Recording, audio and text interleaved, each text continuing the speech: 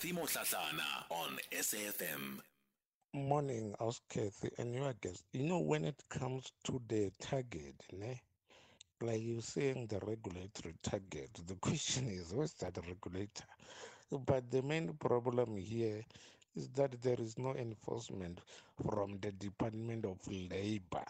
We have, like a legislation, Employment Equity Act, and the constitution, as your guests have already said, but there is no enforcement. So as long as there is no enforcement from Department of Labor, public and private will continue doing as they do.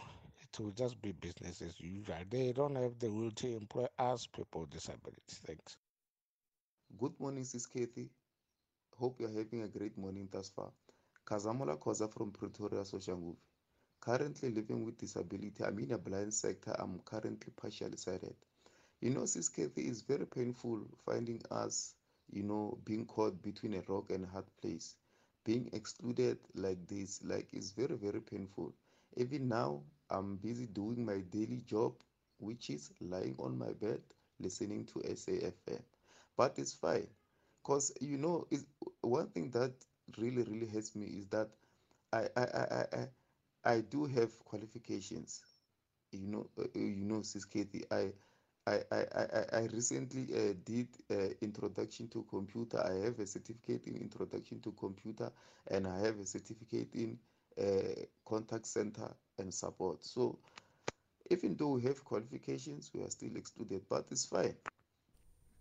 Yeah, thank you all for your contribution to this conversation. I mean, sometimes I'm just left speechless because I think more than anything, we want solutions to the kind of problems that people face and to the issues that we discuss on the show. And certainly in this situation, I become at a loss for words, because where do we even begin to go to look for these solutions that can make such a huge difference in people's lives? That it is even happening in the first place, for me, is also something that needs to be looked at.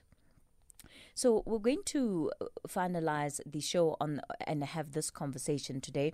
The Independent Police Investigative Directorate, that's IPID, it's investigating a case of a police officer who discharged a firearm and shot and injured a suspect.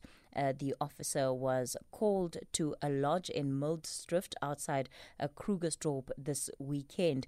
It's understood that the victim was armed, at least allegedly, and that he was creating trouble with staff at the lodge. That's when police were called in. Now, there is a very short video on social media that is showing the guest effectively cocking his firearm and, grabbing the firearm from a female officer. And this resulted in an altercation, and ultimately this particular individual ended up being shot and is now in a critical condition in hospital. Now, there's been very divided public opinion about who was in the wrong and who was in the right, and much of it is based on this video that has been circulating. Brad Nathanson is a former police officer and current owner of Brad Nathanson Investigations, and he joins us now. Brad, good morning and thanks for your time today. Good morning, Kathy, and thank you for your time. I also want to say how much I enjoy your show. Thank you so much for that, Brad. I know that you may not necessarily be in a position to talk about the specifics of this particular case, but I think it has raised a lot of questions about what police are able to do when they face life-threatening situations. Oftentimes it's the other way around, right, where there are cases of police brutality and basically police being scrutinized for how they respond to situations. But very rarely do we take a look at how officers in these situations sometimes may be feeling about the risk that they perceive on their own lives. Kathy, I agree with you. The question begs, who would want to be a policeman in South Africa these days? Because I can tell you, you're damned if you do and you're damned if you don't. If the police had fired a shot earlier, there would have been controversy. If they'd fired the shot later, there would have been controversy. It seems that they can never win. But in this instance, I don't believe that this policeman acted out of order at all. I believe that this policeman had absolutely no alternative but to fire the shot that he shot. And I personally, and it's my opinion, I have no problem with that shooting at all. Let's talk about the circumstances under which, by law, a police officer can respond in that way when they believe their lives are under threat. And I know you're a former police officer, so maybe you can talk to us about some of your own personal experiences as well. Well, that's precisely what it is. It's when your life is under threat or is under imminent threat or imminent threat of the life of somebody nearby you, like a colleague or something. Now, in my opinion, somebody in this instance was always going to get shot. I can't imagine what Trudy thought was going to happen to him when he disarmed a member of the police force and was then waving around a firearm that belonged to a policewoman who had been dispossessed. This was always going to end in tragedy. And are there certain protocols here? Because that's one of the questions that people have been asking. Did the officer do the right thing? What are the protocols? What should he have done? Is there a clear-cut way? And again, oftentimes these are moving situations. So I imagine that there isn't always a lot of time to follow a 10-step process, if it in fact does even exist. Look, that policeman had a very short window in order to make a very big decision. There was I could go on for hours about what should have gone on in this. For me, in the beginning, I believe that man should have been overpowered by being tear-gassed and manhandled into handcuffs. And then the incident with him waving a firearm and then the subsequent shooting would have been averted. The time that he produced his own firearm, he should have been cautioned verbally, and if he continued to wave that firearm around in a threatening manner, he should have been shot then. The thing is that they were in a confined space. So if a firearm had been discharged by the suspect at any point, there was always a risk that somebody else was going to be shot, a colleague, another police person, even the policeman that was standing in front of him at the time, maybe even the suspect himself. So there are so many moving parts in this story. When police officers are dealing with somebody who is deemed to be unruly, as this man has been described by the staff at the lodge, is there a clear-cut way of responding to such individuals, especially where they are unresponsive to whatever requests are being made by the authorities?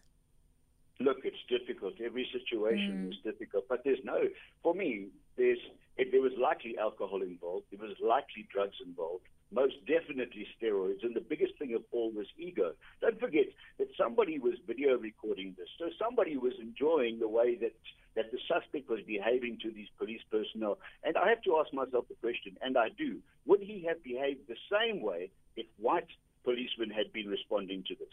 I think that he had started out by appearing naked in front of policemen. He started out to try and intimidate and continued to be disrespectful right the way through this process. He had ample opportunity to calm down, but nobody in the room seemed to want to calm him down. This all seemed to be for show. And at the end of the day, if this video had not been made viral, as it has, we would be only hearing about the story and not seeing it. And there is a level of bravado, as you're describing, that one sees in this video. Ultimately, it also comes down to the undermining of the authority of the police. And yes, we may have different opinions about whether or not we have effective police officers in this country, but ultimately they are a representation of the South African state, and when they appear, certainly they bring with them the full might of the South African state. Kathy, absolutely. That man showed absolutely no respect for the SAPS uniform whatsoever. His disrespectful behavior notwithstanding, people can say what they like about the shooting. You can say what you like about the state of the police force, but they are still, as you have said correctly, representative of the state, representative of the law and order of this country. I wanted to speak about something else as well. You must remember that policewoman who was dispossessed of her firearm, She had a retention cord attached to that weapon. The retention cord is it attaches the weapon to the body of the police person by way of her belt or by way of her holster. That's not an easy thing to break. Do you know that he was so strong, that man, that he snapped that retention cord? What else could anybody have assumed he was going to do next with that weapon other than discharge it? That policeman drew his firearm, cocked it and fired simultaneously in such a short space of time that you could only believe that he was behaving in reflex.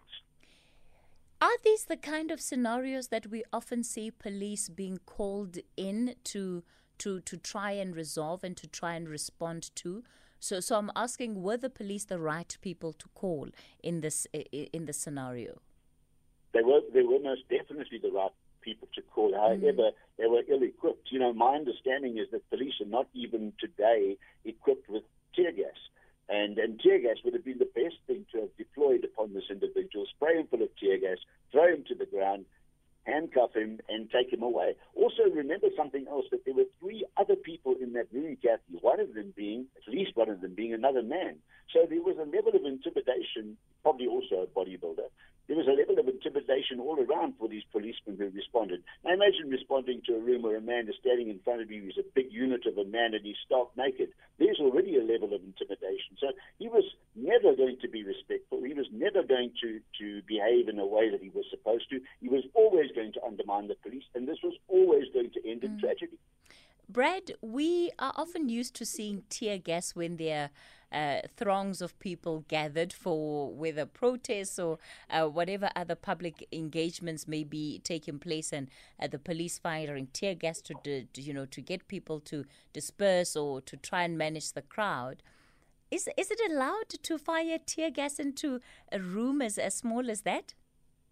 Kathy, it's 2 different types of tear gas. The tear gas to which you refer is used to deploy big crowds of people, masses of people. The tear gas that we used to carry as policemen was like an aerosol can, and you used that to spray into the face of the suspect, and I promise you that would have immobilized him immediately. And do you think that is something that, now that IPID is investigating this case, that could come up as a critique for how those officers managed that situation? Look, like I said already, it's my understanding that policemen are no longer issued with tear gas, which for me it already makes you have to take a step to the next level, because you don't have tear gas to deal with. So what next do you have to use? Well, it's your firearm. So I believe that tear gas has to be reintroduced as mandatory equipment for each and every police personnel. You know, Brad, you mentioned something important, and you said it's very difficult to be a police officer in South Africa today, because you're almost damned if you do, and damned if you don't. How much more difficult does that make the day-to-day work of officers, understanding the level of scrutiny, understanding the extent to which public opinion, by and large, seems to be against them? You know, it's not the criminality in this country that's going to destroy this country. It's the lawlessness. And it's to everybody. I mean, we find it even as private detectives these days that people have absolutely no respect for the law, and they have much less respect for the police at large. In many instances, the police are their own enemy because they don't treat the public the way that they should. But there are many, many, many police officers out there who just go about doing their job. They just want to go out, do their job, come home safely to their loved ones. They're all human, just as we are. So there's a minority of guys that are bringing the name of the police force down, but there's a minority of guys that are bringing the names of the security industry down in the private investigation sector. So it's very, very difficult in this country to be a law enforcement person, because I can tell you now that the respect for the law is almost zero. Brad, let me thank you for coming onto the show. Brad Nathanson, a former police officer and current owner of Brad Nathanson Investigations. So we've almost come to the end of the show today. Before we do that, a couple of WhatsApp voice notes, and then I'll be handing you over to the update at noon.